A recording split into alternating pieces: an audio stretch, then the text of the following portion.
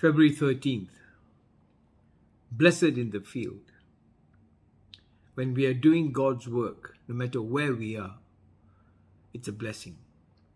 And Charles Spurgeon quotes from Deuteronomy chapter 28 verse 3.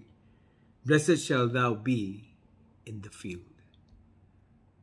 When God created Adam, he told him to go and work in the field. And whenever you till from the field, keep it. It's a blessing. So was Isaac blessed when he walked there in the evening to meditate.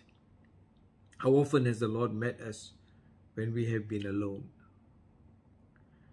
The hedges and the trees can bear witness to our joy. We look for such blessedness again.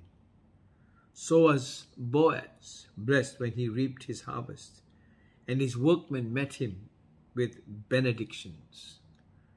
May the Lord prosper all who drive the plough. Every farmer may urge this promise with God, if indeed he obeys the voice of the Lord. We go to the field to labor as Father Adam did. And since the curse fell on the soil through the sin of the first Adam, it is a great comfort to find a blessing through the second Adam.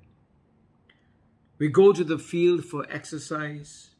We are happy in that the belief that the Lord will bless that exercise and give us health, which we will use to His glory.